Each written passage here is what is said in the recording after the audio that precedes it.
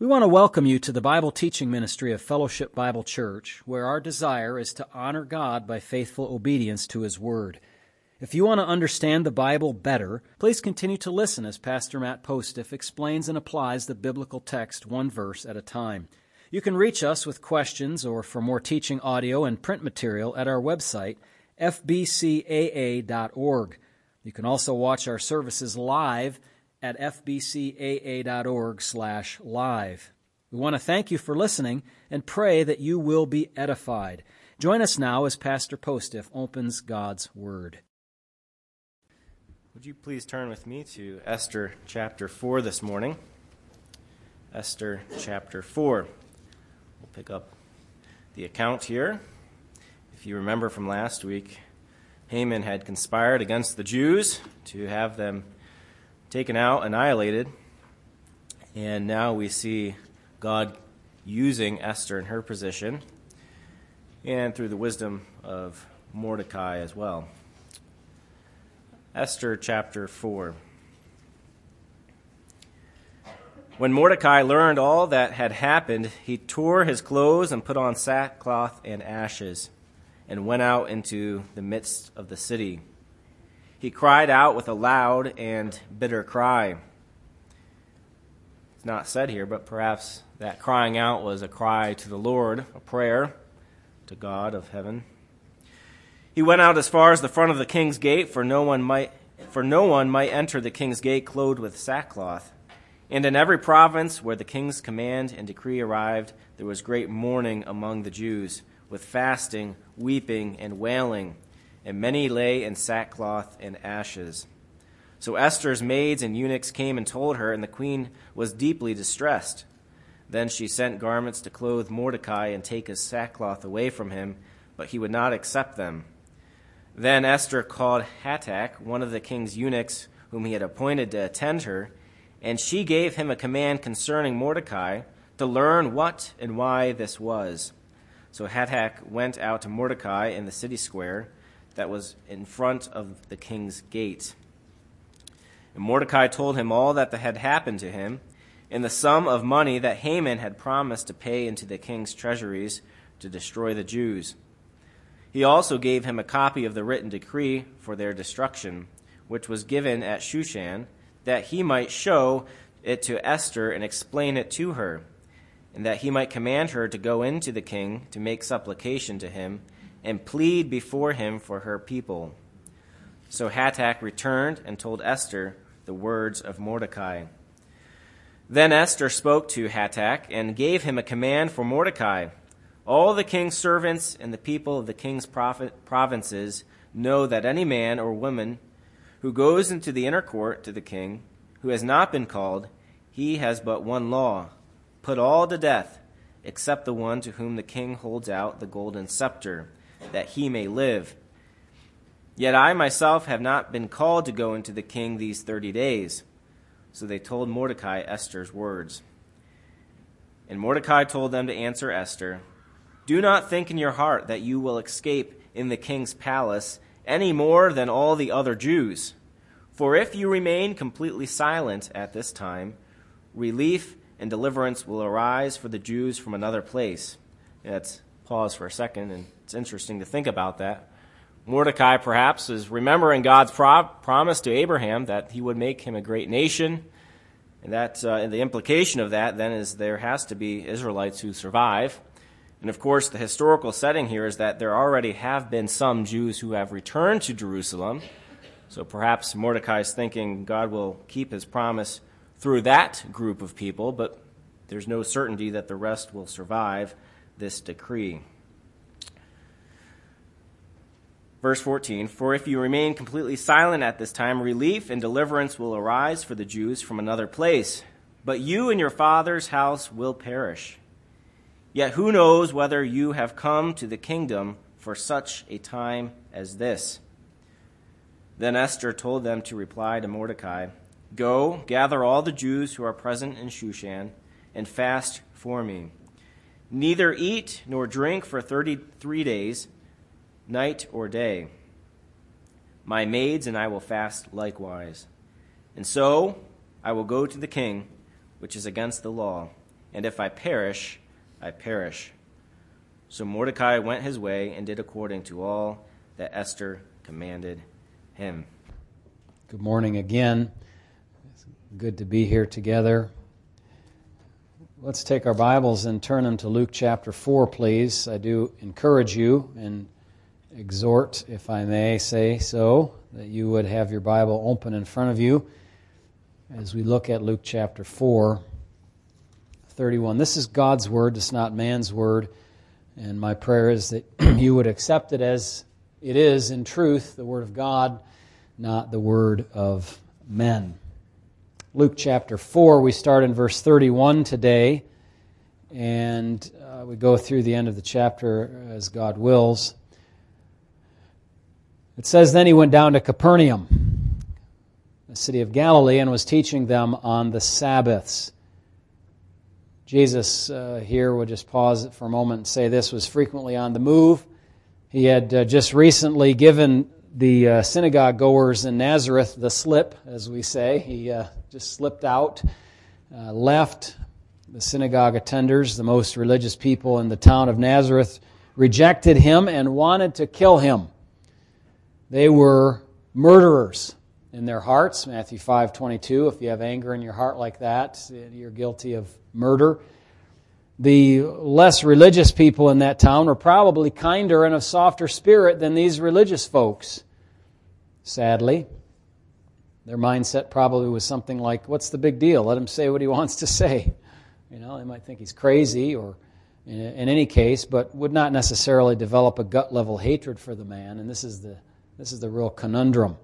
The people who are zealous religiously do this kind of thing, and it's happened over and over and over again throughout world history that they think they're offering God a service by breaking God's law of kindness, of humanity, in killing somebody who has not done a capital offense.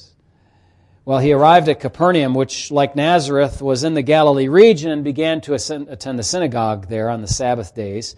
He'd been there before, the Scripture tells us, in verse, actually that's Luke 4:23, where it says, "Physician, heal yourself, whatever we have heard done in Capernaum." Okay, so that reference is not Matthew, but it's Luke, and had a reputation already for his miracles and his teaching there. And so as his pattern was, he went in, and it says in verse 31, "and was teaching them on the Sabbath." This is his ongoing pattern of conducting himself. And they were astonished at his teaching, for his word was with authority. What did he teach? Well, he taught like John taught, "Repent, for the kingdom of heaven is at hand." He preached, as it tells us later in the text, in verse 43, "I must preach the kingdom of God to other cities also." And then, furthermore, he taught the kinds of things that we read about and studied 2 times back in chapter 4, 18 through 27, where he preached that section of Isaiah that we read about from the 61st chapter in the prophet, the first couple of verses there, and recorded here in verses 18 and 19. And I think he didn't just read those, but he said a little bit about them, and he said, "These are fulfilled in your hearing." You know, he's basically saying, I'm the one who is the anointed one, I'm the Messiah, I'm the one who's going to heal the brokenhearted and recover the sight to the blind, and all of that. So he's teaching about his own role and promised in the Old Testament prophets as Messiah and Redeemer. So that's what he taught. That was his pattern. He went in and taught on the Sabbaths. We'll speak a little bit more about that in just a moment. But we carry on in verse 33. "Now in the synagogue there was a man who had a spirit of an unclean demon, and he cried out with a loud voice." This demon was indwelling him, or as we say, possessing, I think is a more common term today that people use, but it's really indwelling him and influencing, controlling him, to such an extent that he burst out with this loud voice saying, verse 34, "Let us alone! What have we to do with you, Jesus of Nazareth? Did you come to destroy us? I know who you are, the Holy One of God." Right, but he's coming now, this demon, say he's a he, is coming face to face with his judge. Jesus, who is going to take care of him and mop up all of his mess in the end time and throw them into the clink. But Jesus rebuked him, verse 35 says, saying, "Be quiet and come out of him." And when the demon had thrown him in their midst, it came out of him and did not hurt him. Seems like it might have tried to hurt him, throw him down in their midst, but it didn't. Jesus saw to that. Then they were all amazed and spoke among themselves, saying, "What a word this is! For with authority and power he commands the unclean spirits, and they come out." And the report about him went out into every place in the surrounding region. Now, I wanted to talk just for a moment about the Bible on demons. The Bible doesn't make a whole lot of effort to prove the existence of demons or their leader, Satan. It's almost just like they're there. That's just the way that things are. Jesus certainly did not question their existence. He knew about their existence firsthand as a human being. He'd just gotten off of being in the wilderness with the devil tempting him for those days.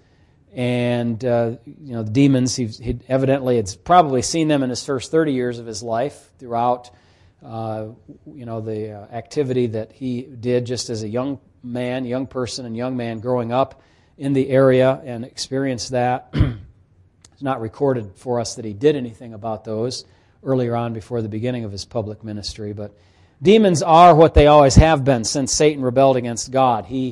Satan, convinced certain other angels to rebel with him, follow him in his rebellion against God, and they are now what we know as demons. They are angels who have turned bad. They did not exist, however, in eternity past. Keep that in mind. They were created beings in the first 6 days of the creation week.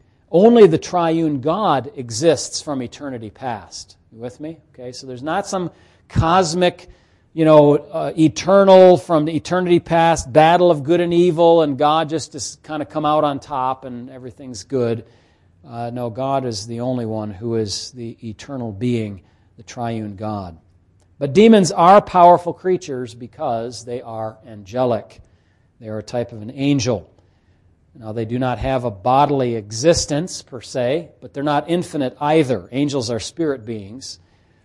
And so as beings without a body, they often seek to inhabit the body of another, a person. Remember the account, the parable the Lord told about the demon who went out of a person. That person's life got kind of cleaned up, and he went out, this demon, in kind of dry places and didn't have anywhere to go. He's kind of a homeless demon. And he wanted to go back. Well, he took 7 spirits worse than himself, and they went and dwelt in that person. So there was, now there's 8.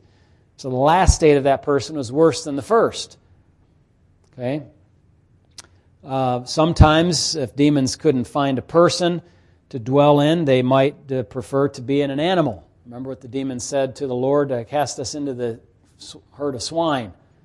Don't command us to go out into the abyss. They didn't want to go to their prison sentence early, so they went to the animals. Somehow this is preferable as a form of existence to the homeless wandering of a bodiless existence for these demons. Now, I'm not suggesting that every demon has a home inside of a human. I'm not saying that. We don't know that. There are probably a lot of demons that are bodiless, that don't have somewhere to dwell, as it were. But when Jesus came in his public ministry, he experienced this kind of coming out of the demons. They just kind of came out of the woodwork everywhere. They were just coming. Satan's direct temptations were over for the time being. Remember, it said Satan left him until an opportune time. But he sent many of his demons to interrupt the Lord's ministry and challenge his authority. Of course, they lost each time they did that, but these are continued interruptions and difficulties in the Lord's ministry. These are can you imagine, very, very uncomfortable situations with somebody yelling out in the synagogue very inappropriately and demonstrating that they had this problem. They had this demon indwelling them, and just upsets the whole thing. The Lord's trying to teach. He's not trying to be interrupted by people who are yelling out about who he is and what he's doing and opposing him. One of the characteristics that's often found in demonic activity in the Gospels is that demons cried out with a loud voice and challenged Jesus and tried to derail his ministry by identifying who he is before the time. And this was an expression of opposition, but also fear, because the demon was coming face to face with one who would ultimately judge them. By the way, back on that point I made earlier about the Bible doesn't really spend a lot of time proving the existence of these things. People's experience at this time was enough for them. They understood the Bible does talk about angels and fallen angels and so on. But the Bible doesn't also do a whole lot of trying to prove that God exists, does it? Because everybody knows that God exists. In the beginning, God created the heavens and the earth. Everybody knows in their heart that God exists, and they might have compressed that, repressed that, hidden that in the closet, under a bunch of junk in their heart, but it's there. Jesus simply spoke a word to this demon, and the demon was compelled to leave. Compelled to leave. No debate, no back and forth, no reasoning, no negotiating with the the demon. Where they went after they were removed is almost never specified, except for that one time when they went into the herd of swine.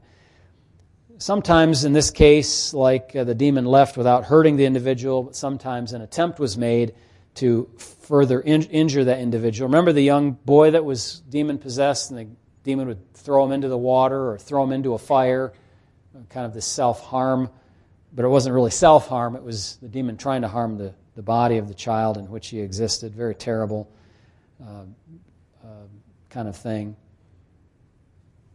Now, when the demon left, that means that he did not any longer indwell that person. He was gone. That person was now himself or herself again.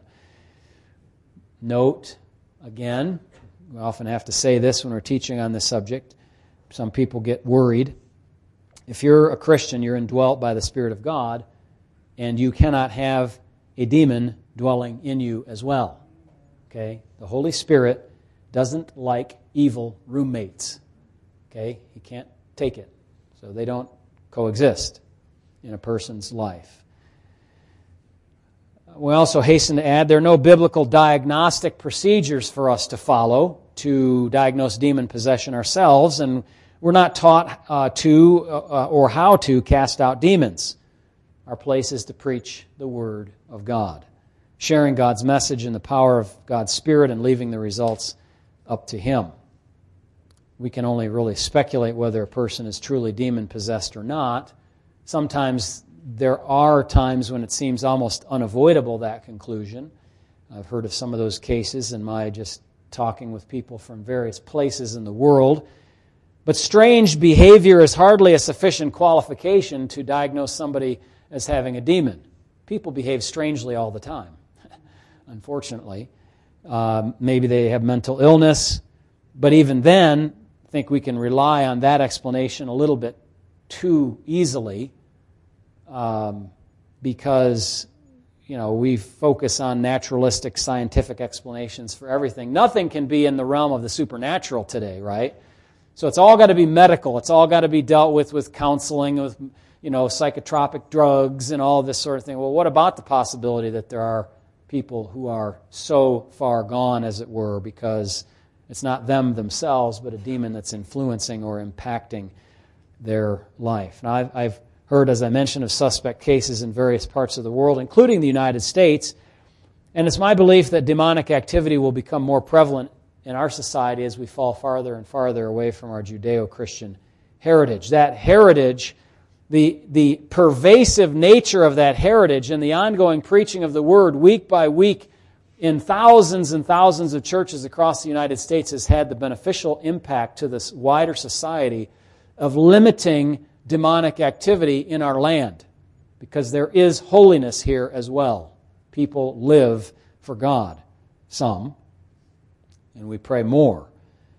But we do see depictions of demonic activity in the popular media, in computer games, in ongoing occult activity in many parts of our society and high society and hidden corners of the world, and human sacrifice and things like that go on. But it is interesting that we do not see a massive expression of demonic activity during our age like Jesus saw in his. Remember, they're coming out of the woodwork. Why? Because the person of God, the Son, was right there, and so he was at the point of the battle. The fact that we don't have that today is a mercy from God. We don't need disruptions in our services. We don't need disruptions in society. We do have a lot of crazy people out there. We have people who we might say they seem to be possessed. They go out and shoot up a place. For what reason? What good does it do? It's just violence for violence sake. And a sad testimony of the condition of people. But again, we just don't know. There was a recent case on an airplane where a lady went just bonkers and was crawling over the seats and yelling and carrying on, and they had to restrain her, and some other lady got up and started preaching, and it was just a real kind of mess. But the lady who did the preaching, she was saying, well, this lady doesn't have a demon, she just needs help. And maybe that's true. But a little disconcerting on the airplane to have somebody doing that sort of thing, I would say. Yeah. Well, let's shift gears a little bit and go back in the text to verse 32, where it says, the audience, was astonished. They were astonished at his teaching, for his word was with authority. And then down in verse 36, they were all amazed and spoke among themselves, saying, what a word this is, for with authority and power he commands the unclean spirits, and they come out. And so the report about him went out in every place in the surrounding region. So the text here notes that the crowds were amazed at the words of his teaching, endowed as they were with authority and power to command even the demonic spirits. Matthew chapter 7 is another, perhaps more well-known reference to this. It says in Matthew 7:29, for he taught them as one having authority and not as the scribes. The scribes of the day were weak, uncertain, equivocating in their teaching.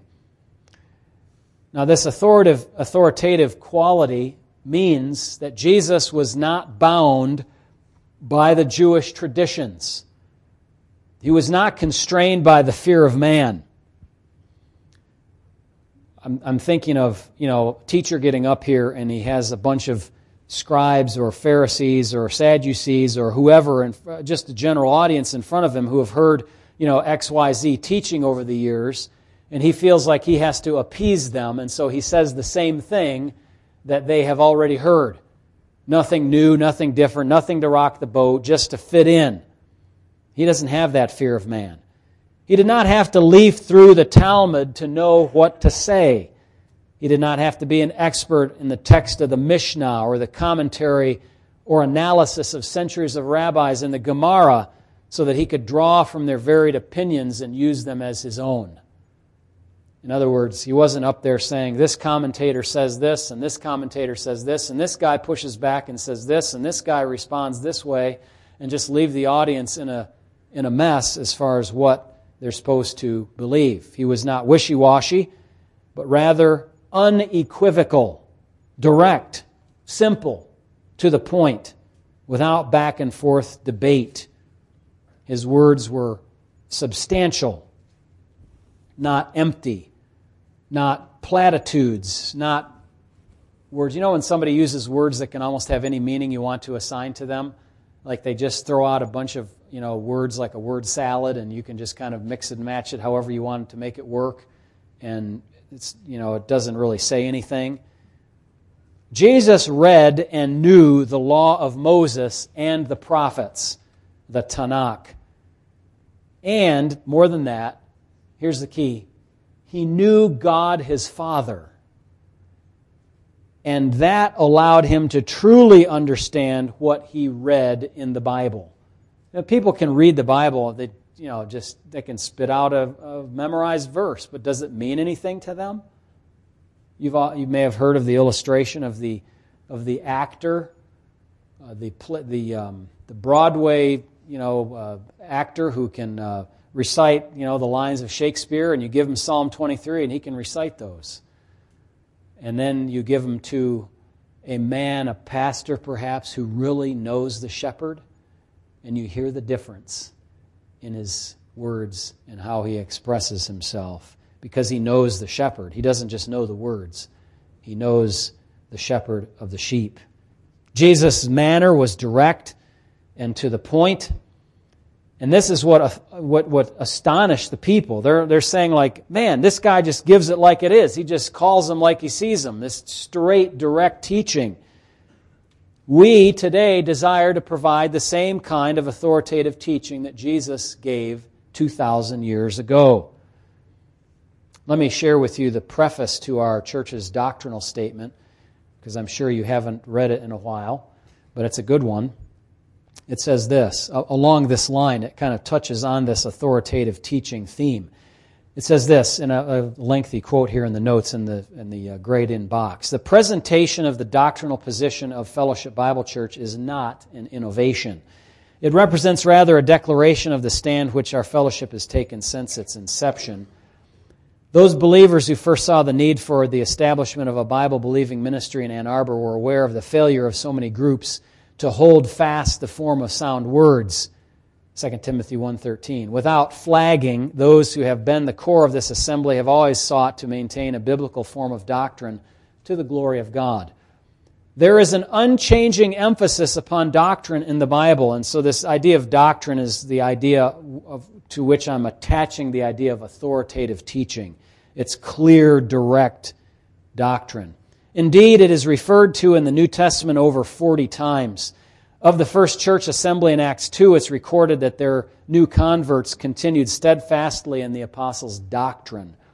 Therefore, the primacy of what a man believes was given vital impetus right from the start in the church of our Lord Jesus Christ.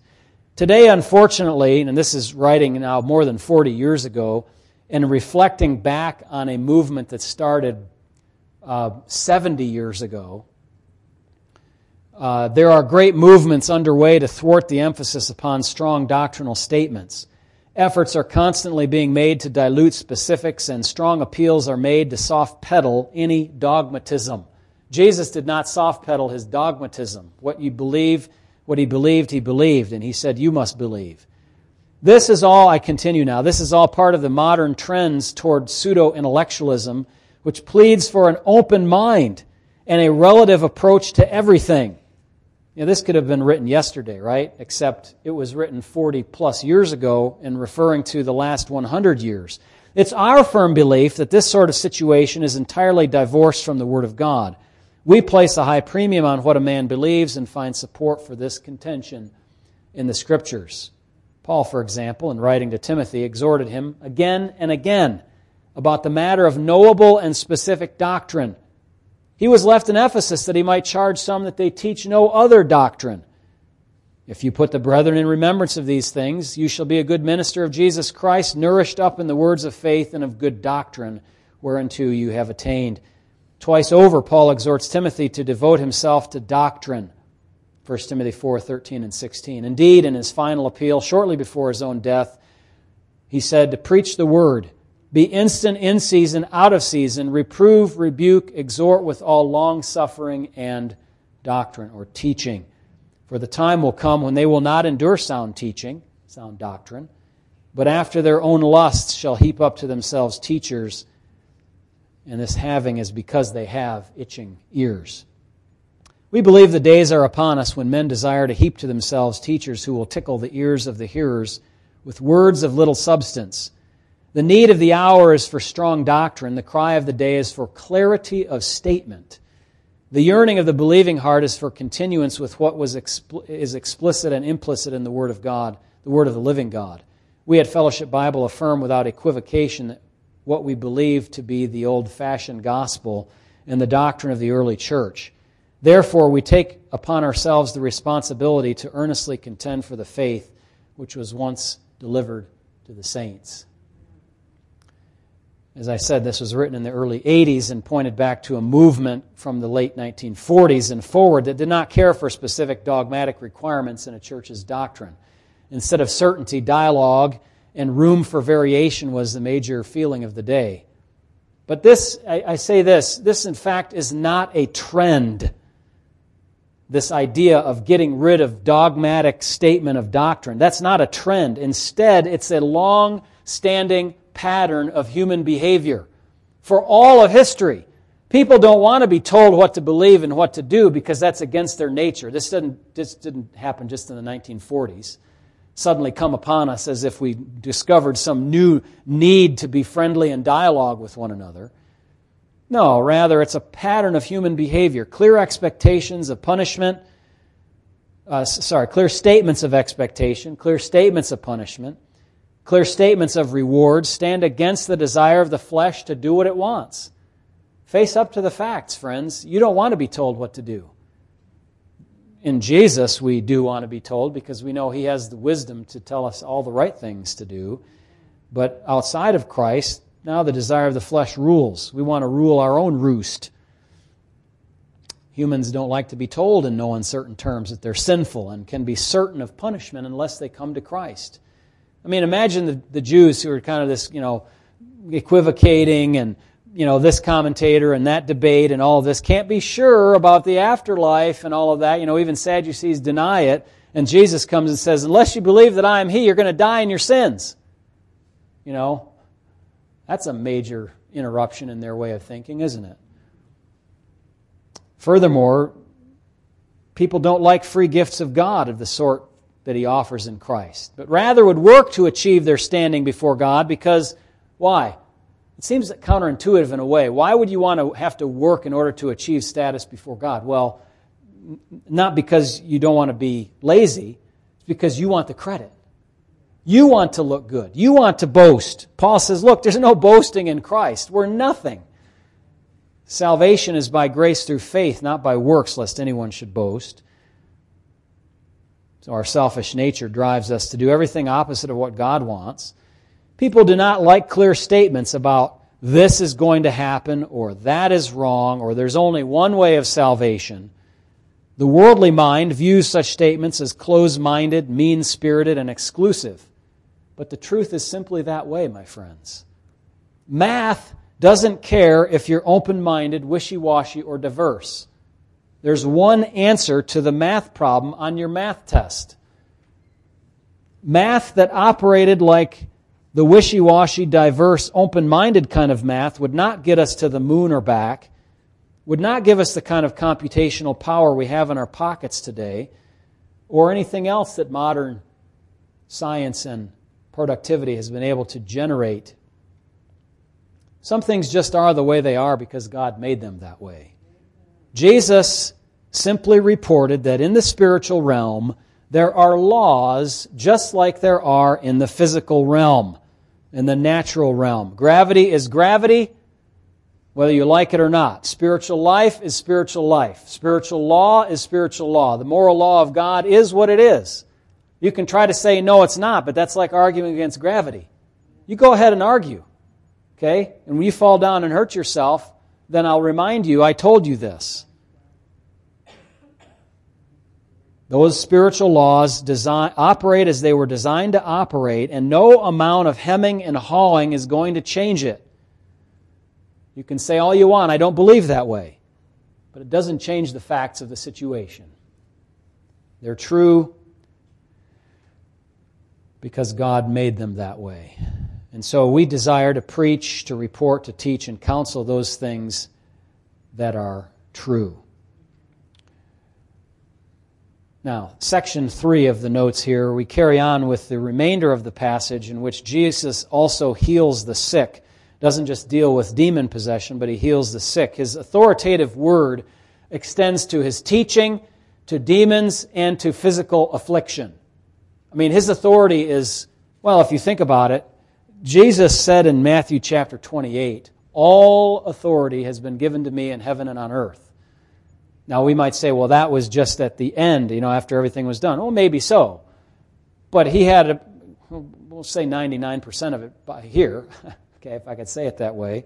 He had a lot of authority in every realm to command you to live the way that you ought to live, to command you to repent, to command the demons to leave, to command even an illness to depart from Peter's mother-in-law. Peter was married, by the way. 1 Corinthians 9:5 indicates that. And of course, if you have a mother-in-law, it seems like you'd be married. The text describes what she had. Look at verse 38. He arose from the synagogue and entered Simon's house. But Simon's wife's mother was sick with a high fever. Okay, this is like, when you read this in Greek, it's just more pointed. It's a mega fever. It uses the word megos. It is a burning heat. Okay, this isn't a 99.3. Okay, please, don't say you have a high fever if you've got a 99.3. This is like a 104 to 106. Okay, this is heavy duty. What a discomfort she must have been at the moment. In fact, she's in bed because he stands over her and rebukes the fever, the verse says in 39. He stood over her and rebuked the fever, and it left her. And immediately she arose and served them. Now today we have a good idea, sort of good idea, of what causes a fever. I say we, the people that study these things. And we know how to temporarily reduce most fevers with medicine. But it's a complex mechanism. I just quote here a little thing for your interest. A part of the brain called the hypothalamus acts as the body's thermostat. Okay, we know about thermostats, some of us mechanical types, or thermostat like the one on the wall there that keeps us too hot in the church a lot of the time, or too cold sometimes. Thank you, yeah, right. When all is well, the hypothalamus is set at the normal body temperature. Fever develops when the hypothalamus is set to a higher than normal temperature. This resetting of the hypothalamus is usually caused by small molecules called pyrogens. Pyro, that's kind of funny, pyro, fire, in the blood. Well, leave that to the scientists. We cannot solve the causes of all fevers. We might be able to deal with the feeling of it for now. We might be able to knock it down for a little bit, but getting to the root cause isn't always so easy. Certain difficult bacteria, there's just not a medicine to just make it go away instantaneously. Viruses of most sorts. Cancers. Yeah, people that have cancer have these random fevers that come and go. But yet with a word, again, Jesus rebuked the fever as if it were a personal being. Get out of here, fever. Well, it's not a personal being. It's not a demon, but he removed the fever nonetheless. And I believe that we're well justified to take it that Jesus removed not only the fever, as if, he just gave some Motrin or acetaminophen or something like that. No, but that he took away the cause of that fever, down to the bacteria or virus or whatever was causing it. And Peter's mother-in-law, this is amazing, was so thoroughly healed. She didn't have to say, I feel so much better. Let me rest for a few hours. She was so much better that she got up and she began to host the party of people that had come into the home. Right? You know how you'd feel if somebody said, honey, just get up and serve. Like, I've had a fever for 3 days. I haven't eaten. You're weak. Not in this case. Jesus healed it right down to the last bacteria, so to speak. She was able to serve them. Now it says, when the sun was setting, all those who had any that were sick with various diseases brought them to him. Now, what day was this? What day of the week was this? Well, he was in the synagogue, probably on the Sabbath day, right? Left the synagogue, went home with Peter, and then later that day. Well, so the Sabbath ends at the end of the day. People say, okay, now I can carry so-and-so on the stretcher or whatever and bring them to Jesus on the beginning of Sunday, which is Saturday night from our reckoning of things. Okay, so they bring these people, all kinds of people, and he laid his hands on every one of them and healed them. And the demons also came out of many, crying out and saying, "You are the Christ, the Son of God."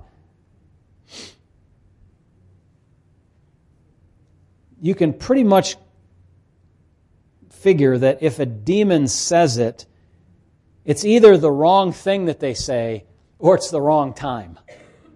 right? This is true, but it's not the time that Jesus wants them to be announcing this and making publicity out of it. It was disruptive to his ministry. As we saw other times in the Gospels, he would say to people, look, don't tell anybody this happened. It's going to bring unwanted attention to me and to you. You know, what happened when Jesus raised Lazarus from the dead? They wanted, the religious leaders wanted to, when they found out, they wanted to kill Jesus. And they wanted to kill Lazarus. I mean, the poor guy just got raised from the dead. Why does he want to go back there again so soon? Also, Jesus' message is not really fitting on the lips of unholy demons, is it? I do note, too, here that demon possession is distinguished from other kinds of illnesses here. Not all illnesses are caused by demons. In fact, the whole classes of illnesses aren't that at all. Just so we're clear on that. Even mental illness, not all mental illness is caused by demonic work at all. Let's not think that way. Let's look on to verse 42. When it was day, he departed and went into a deserted place. Mark 1:35 tells us he went to that place to do what? When it was day, when it was night, he finished working with these folks and then probably slept some, probably little. Then went out in the day and he went out to pray. Because Jesus needed rest and prayer to keep up with this frantic pace of ministry. But people found him and wanted him to stay longer. Hey, come back into the city here, the village, help us out some more. We have more people that need help. But Jesus said to them, I must preach the kingdom of God to other cities also. I can't stay. I have to keep on moving, because for this purpose I have been sent. And he was preaching in the synagogues of Galilee. So in many synagogues in all the villages there would be a synagogue. Wherever there's a minion of men, 10 men, families that could gather for the synagogue or more, they would gather and have their meetings on the Sabbath days. Despite the wonderful work being done, Jesus had to move on. He was limited in capacity and could not heal everyone or cast out every demon because he had something more important to attend to. What was that? I must go on to teach the kingdom of God to others also. So put those two in perspective. We read more text about casting out demons and healing people, but the more important idea is that he has to teach. He has to teach with authority. He has to teach with clarity. And he has to demonstrate that authority so people know he is from God. So as we close, we could wish for someone or ourselves to be able to have the power to cast out demons and heal the sick. And many people over the years have fancied themselves to have this power, but have proven to be fake. This history is not recorded in the Gospels so that we would lust after this ability. The history is recorded here so that we can see that Jesus is truly the Son of God and that his message was indeed from heaven. These things authenticate him as to who he was. Indeed, he is able to heal the sick, even today still, so we can trust him if he does or does not heal someone in any particular circumstance today. What we do know for Scripture is for sure is that it's not always his will to heal somebody today. In fact, it's always his will that's appointed unto us once to die and then the judgment. Often that death comes through some type of illness. So we know that it's not God's will to always heal illness, and we need to temper our prayers that way. In other words, talking about this morning, temperance, we need to have self-control when it comes to our prayers and say, I'm not going to just fall down before God and full of passion and tears beg God to heal this person necessarily. I don't know if he's going to heal this person that has cancer or this other one that has some long-standing disease. I do not know. I'm going to control myself to pray what God's will would be for that person and say, God, your will be done. I don't know what that is, but I know that you can heal through various means, or you may decide not to. It's not all bad for somebody to die and go to heaven if they're a Christian, now is it? It's not pleasant, but who's going to be able to get out of that? These things are also recorded so that we can see how Jesus has the power to dismantle the kingdom of darkness. 1 John 3:8 says that Jesus came to destroy the works of the devil. He is well able to do that. So not only does he teach with authority, but that same authority is extended over physical and spiritual afflictions as well. For us, the most directly applicable part of this section of Scripture is about Jesus' teaching. I must preach the kingdom of God to other cities also. Since he had to, we have to. As I've often said before, we may not have all the same details that he had to preach, like, he would say the kingdom of God is at hand, just like John the Baptist did. We can't say that because the king is not here at the moment. But we do have the same basic idea. Unless one is born again by repentant faith, they cannot enter the kingdom, they cannot experience the kingdom, they cannot enjoy the kingdom of God when it comes in the future. And it will come. That's our message.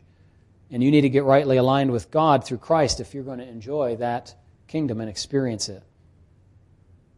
So we could say this: Jesus has all authority in heaven and on earth, and he's delegated a portion of that to his church in order to preach the kingdom of God to the cities around. We happen to be in this city. We happen to have a reach that through our missionaries and through our work with Bibles International reaches other places. And we need to keep that up. We all need to be involved in whatever way we can to do that, because that was high priority to Jesus. If it was for him, it should be high priority for us as well. Let us pray. Heavenly Father, we want to thank you for the Word. Thank you for the clear teaching that Jesus gave, the model that he gave. Help us to follow that model and do likewise as well.